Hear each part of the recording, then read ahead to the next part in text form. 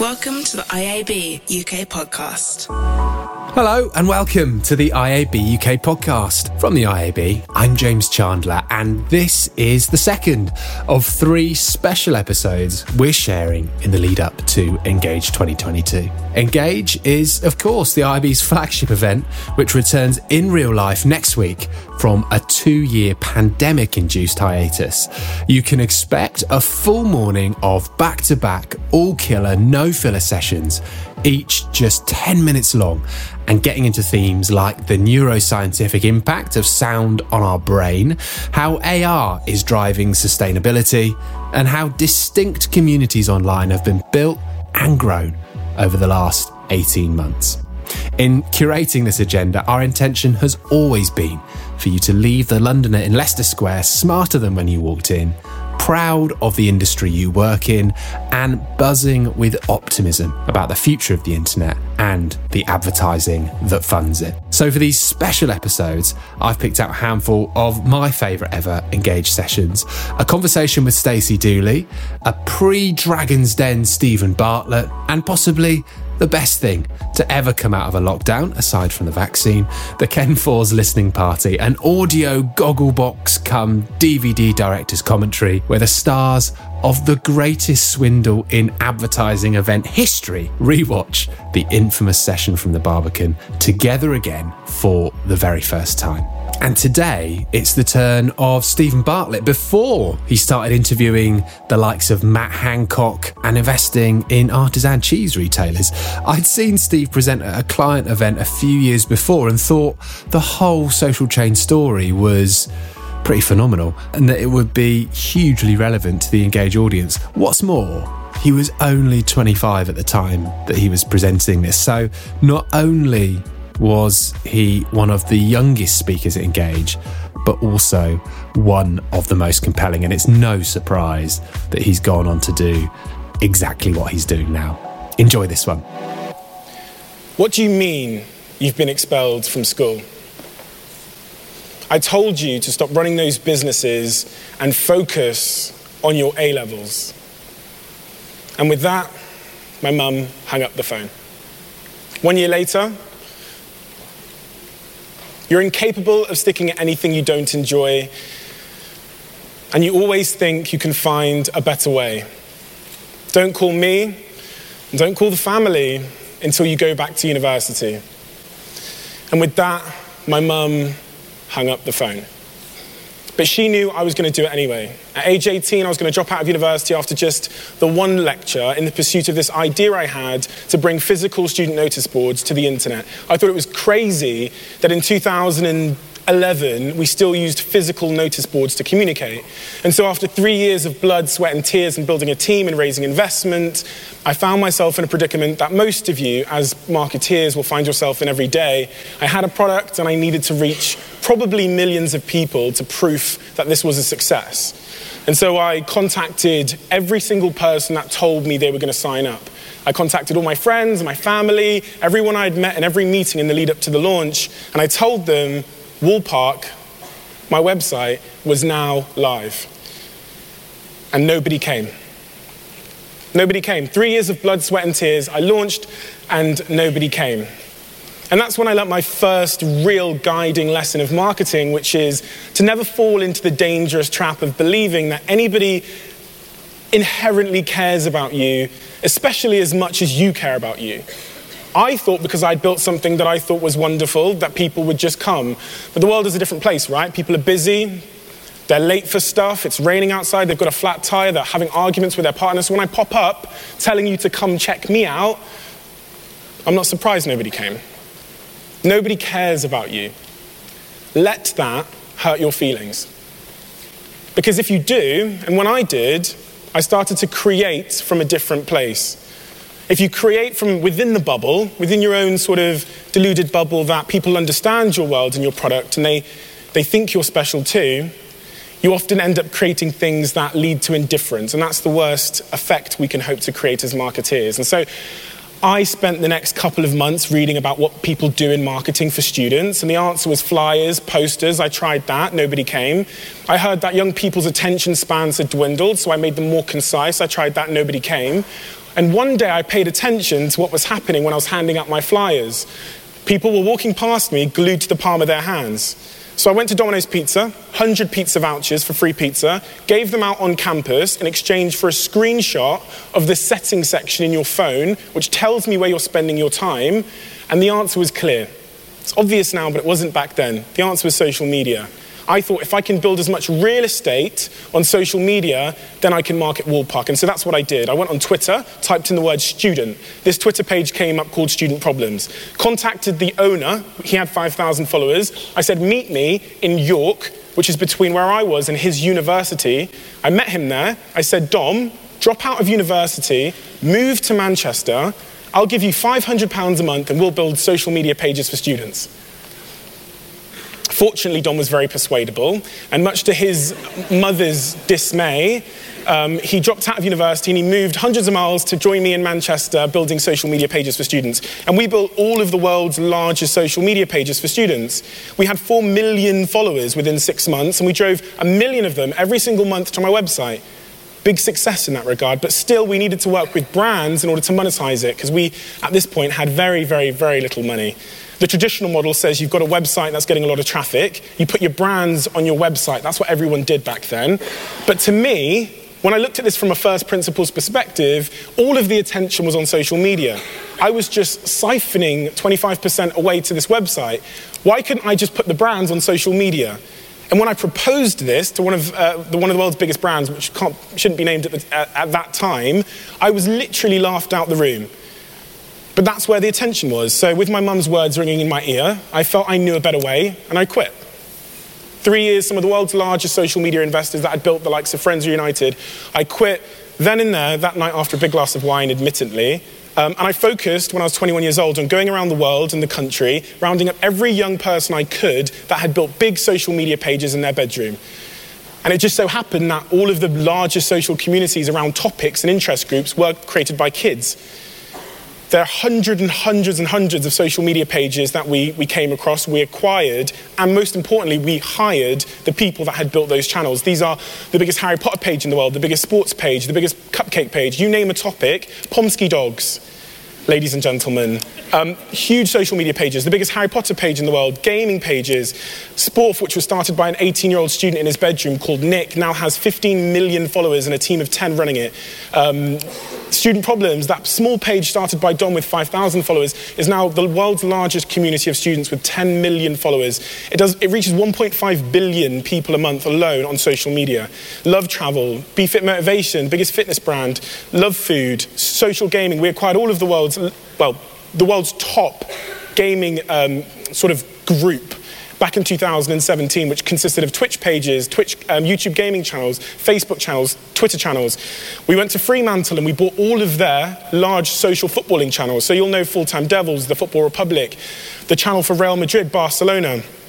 And with this knowledge, which we'd sort of hired, that had built these big channels, and with the audience we created 2 companies.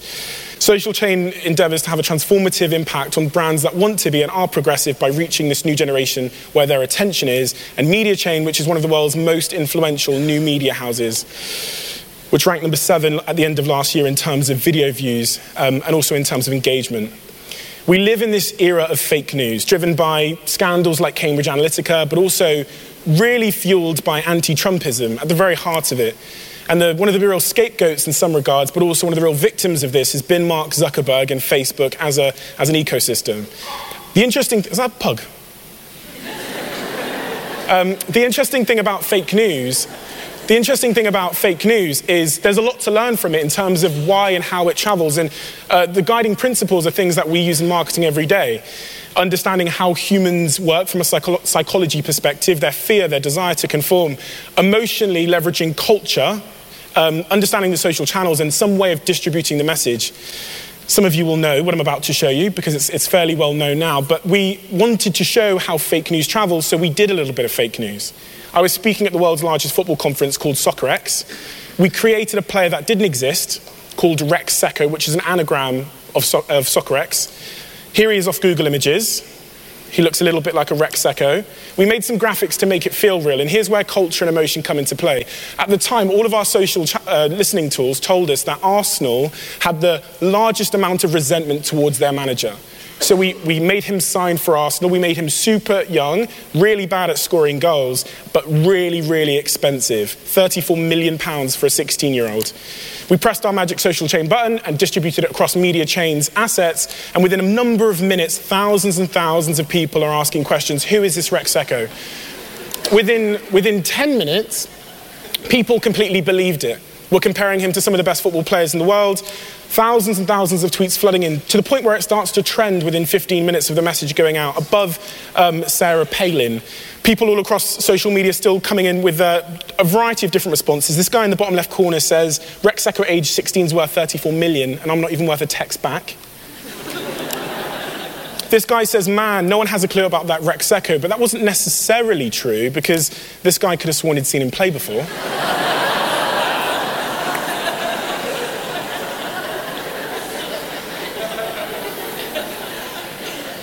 Liverpool fans for you. Starts trending at number 5 very quickly. People start discussing it over on Reddit. All of the media weigh in on the story because they need their clicks, don't they? The Metro wrote 3 articles about it. Sorry if you're in the audience. The Mirror called it one of football's greatest ever hoaxes. It has 300,000 search results on Google, and you can search Rex Echo on your phone now. And of course, the shirt of the 151 million impressions on Twitter alone, global impact all around the world, and the shirt of £34 million Rex Echo still hangs on the wall in our office today. Influencing in 2018 is changing though, but it still follows these sort of 4 core principles when we sort of create marketing and create creative ideas. If I walk into a lift and there's 5 people facing the back of the lift, I'm much more likely just to face the back of the lift, even if the door is there. If they're facing the left, I'm much more likely to face the left. And this has been proven and proven again in psychology studies. In hotel rooms, the most compelling message to get me to reuse my towel isn't telling me how good it is for the environment. It's telling me that 86% of other hotel guests reuse theirs, so please can I as well. And when it comes to emotionally tapping culture, we've seen one of the most inflammatory men on the planet use a moment of real social concern and xenophobia in a moment where we cared so much about ISIS to drive his message. And he delivered 17 times the reach around his ideals in the lead up to the election than Hillary Clinton.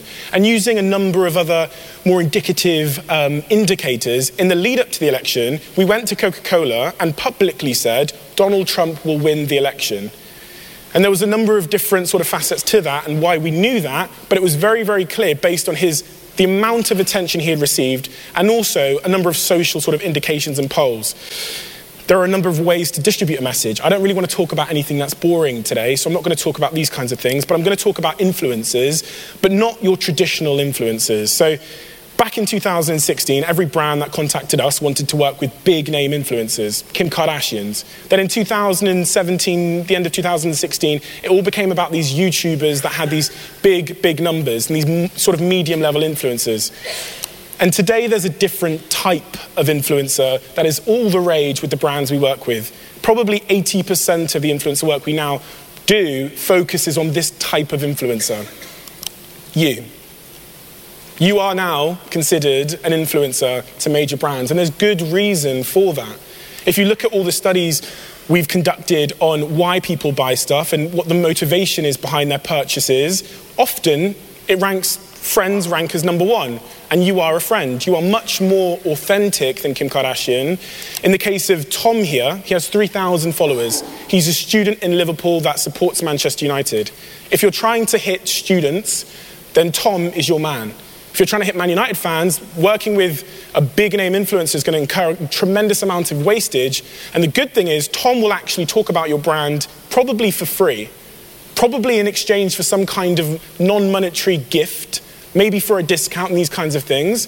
But the problem we've always had as brands is, in order for it to be effective, especially for big brands, we need 1,000 Toms all at once. And working with one Tom is actually as difficult in terms of comms as working with one Wayne Rooney. So how do we scale the output without scaling the input? And this was a challenge that we tried to conquer when we worked with Apple Music. They wanted students to download Apple Music for Students with a 50% discount code. And you've seen traditionally the student ambassador campaigns involve people running around campus with sweaters on, giving out flyers and things like that. But in a digital world, we reimagined how that could look. We created a tool called Microscale, which sent out a targeted social ad to students. They see it on their timeline, they click it, takes them through to a website which asks them 3 questions. Who's your favorite artist? Where do you listen to music? And how does it make you feel? If you want to redeem free Apple Music for 3 to 6 months, you click one button, and here's where my GDPR specialists start chiming in. And the button basically says, can we do a post from your social media channel on your behalf at a time of our choosing? It shows them what the post will say, which is tailored based on those 3 questions, and they click yes. Redeeming free Apple Music and giving you a free shout out. Thousands and thousands and thousands of students clicked yes, very, very, very, very quickly. And then we have thousands of people in a database who are students, who have networks full of students, all at once talk about Apple Music in their own way. And the results were tremendous. In terms of social conversation, there's been nothing like that surrounding Apple Music since then. All of the major sort of names in marketing are now starting to understand that micro-influencers are the way forward when leveraged at scale. Campaigns we've done with the biggest fashion brands in this country and around the world, we've seen 6 times the sales when we leverage micro-influencers at scale. And there's a way to turn any of your customers or anyone into an influencer for free. And we've investigated a number of these options. You would have seen some of these options every single day. One of the ones I find most interesting is what Starbucks do. By writing your name on the side of a Starbucks cup, they've earned themselves hundreds of millions in free marketing because people take a photo because it appeals to their sense of identity and their desire to be significant, and they post it to social media. And if they spell your name wrong, you're definitely going to post it to social media. And you saw the same with the Share a Coke campaign, where that personalization, that small personalization, led to hundreds and hundreds of thousands and millions of people uploading Coke to their social channels. We did a little experiment, A/B testing this with gifting, where we sent packages out to micro-influencers with about 50,000 followers. The first set of packages were blank, with a small note inside just saying thank you and check out the clothes. The second set of packages had their name written on them. And it said, lots of love, French, the collection was by French Montana. And the influencers were 7 times more likely to post if we just wrote their name on the box. There's a different type of influencer again. When people think of influencers, they tend to think of people. But there are now thousands and thousands of young people in their bedroom running these small media companies around their interests. Dogs, French bulldogs, pugs. And I searched travel on Instagram, and here are thousands of communities around travel, some with hundreds of thousands, millions of followers, run by kids in their bedroom. Leveraging these interest communities and turning them into media brands is ultimately what allowed us to create one of the most influential media companies on the face of the planet in 2014. There's another type of influence which is becoming incredibly appealing as well, and that's the introduction of live and live video across social media. The thing about live is it's not like TV in the sense that most people stumble across it. You go on Facebook here whilst I'm talking, and you stumble across a video you didn't intend to watch. It's not like sitting down at 7 or 8 p.m. to watch your favorite show. So the content you create needs to be imagined through that lens. It needs to be contextually relevant, irrespective of where I land. Social Chain at the back end of last year were responsible for 9 of the top 10 branded live videos in the world because of 2 guiding principles. The first is about that understanding of context, and that means that you have to create something which is inherently captivating, irrespective of where I land in the stream. Here's an example of how we did that for one of our brands, Boohoo. Very simple. It's a 1-hour quiz that goes live on Facebook. Every 60 seconds, there's a new question across the bottom of the screen. Whoever answers that question in the comments section wins that prize, and our software automatically pulls their face, crops it within a fraction of a second, and uploads it in real time to the stream. That's the real advantage of live video now. Traditional TV, you watch. Live video, you can take part. And the live stream, the content can change based on the audience's engagement. We blew up a car based on audience engagement. The more people that commented saying they wanted the car to explode, and then we won the DigiDay Award last week for that activation. The second thing is about getting it to spread. The great thing about that quiz is every time someone comments to answer a question every 60 seconds, in the Facebook algorithm, it's telling all of their friends that John just commented. I then see a stream which is very self-explanatory. I know how to take part, I comment too, and it's inherently viral. And those streams have reached millions and millions and millions of views and millions of comments in the space of an hour. And last month we were the first agency to figure out how you do the same thing for Instagram Live, something that no one has ever done before or since. Another way to influence.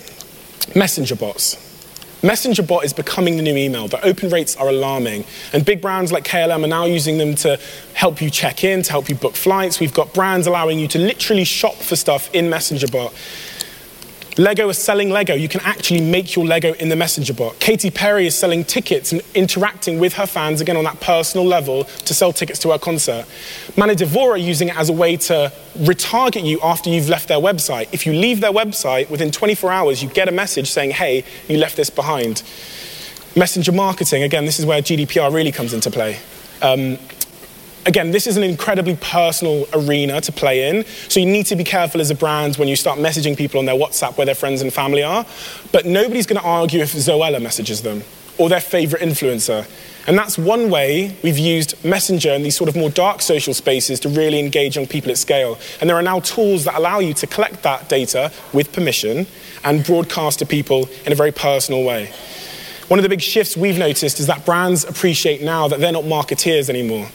It's not a case of having a megaphone which you're allowed to shout down because you've got 1 million followers. In order to win, you have to engage. And that's why brands are making this shift to becoming publishers. They're setting their teams up to have video editors in them, not marketeers anymore. How the platforms are changing. I wanted to touch on at least one key change in every platform that I think is important. The big one with Instagram at the moment is it's becoming shoppable. At the start of last month, we noticed a feature go live within the Instagram sort of code, which allowed you to now shop and make the purchases within Instagram. This isn't a play that we've always thought was inevitable. It's just a case of timing. Instagram want to own their traffic. And here's a screenshot of how that will look. So this is a hairdresser's page. You'll be able to book your haircut on Instagram. The same will happen within the hotel industry, the fashion industry, and so on. So that's something to bear in mind, that payments and native payments are moving to the platform across every platform. Twitter is still the home of conversation and both reactivity. Facebook has two real significant changes to the algorithm. The first being that Mark Zuckerberg announced he's now going to start prioritizing meaningful conversation and content that produces you to conversate with your friends in a meaningful way, not idle scrolling on the timeline. And the second thing is they're taking on YouTube. They launched Watch, which has now been rolled out across the US. It's now just started to arrive on some devices here in the UK, if you update in the last couple of weeks. And it's basically YouTube. It's YouTube built inside Facebook. They've tried to do this in a number of different ways. My prediction is Watch will become a separate app in the same way that Messenger became a separate app. And this will disrupt the long-form video social market for sure.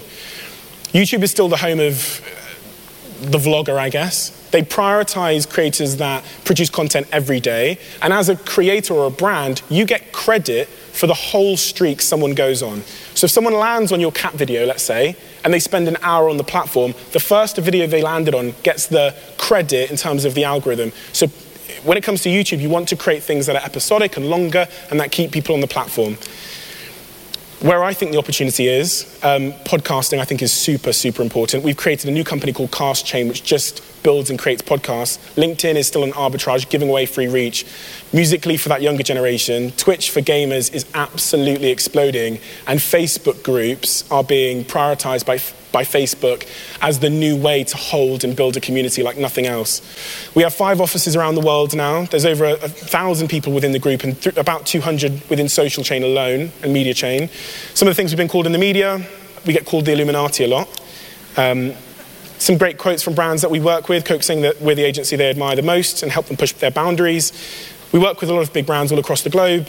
And most importantly, me and my mum have never had a better relationship. Thank you. Thank you.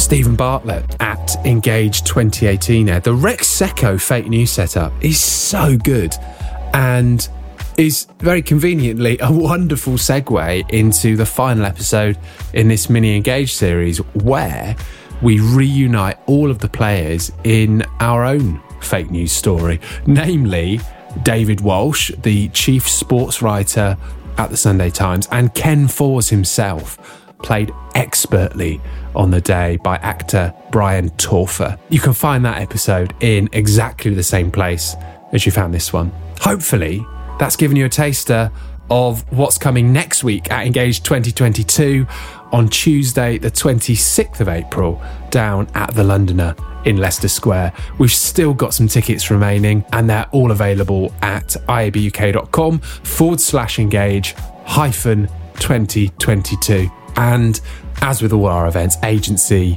and advertiser members come completely for free as our guests. Enjoy the other Engage episodes featuring Stacey Dooley and, of course, the Ken Fors crew, and hope to see you at the Londoner next Tuesday, the 26th of April. Thanks so much for listening. IAB UK, building a sustainable future for digital advertising.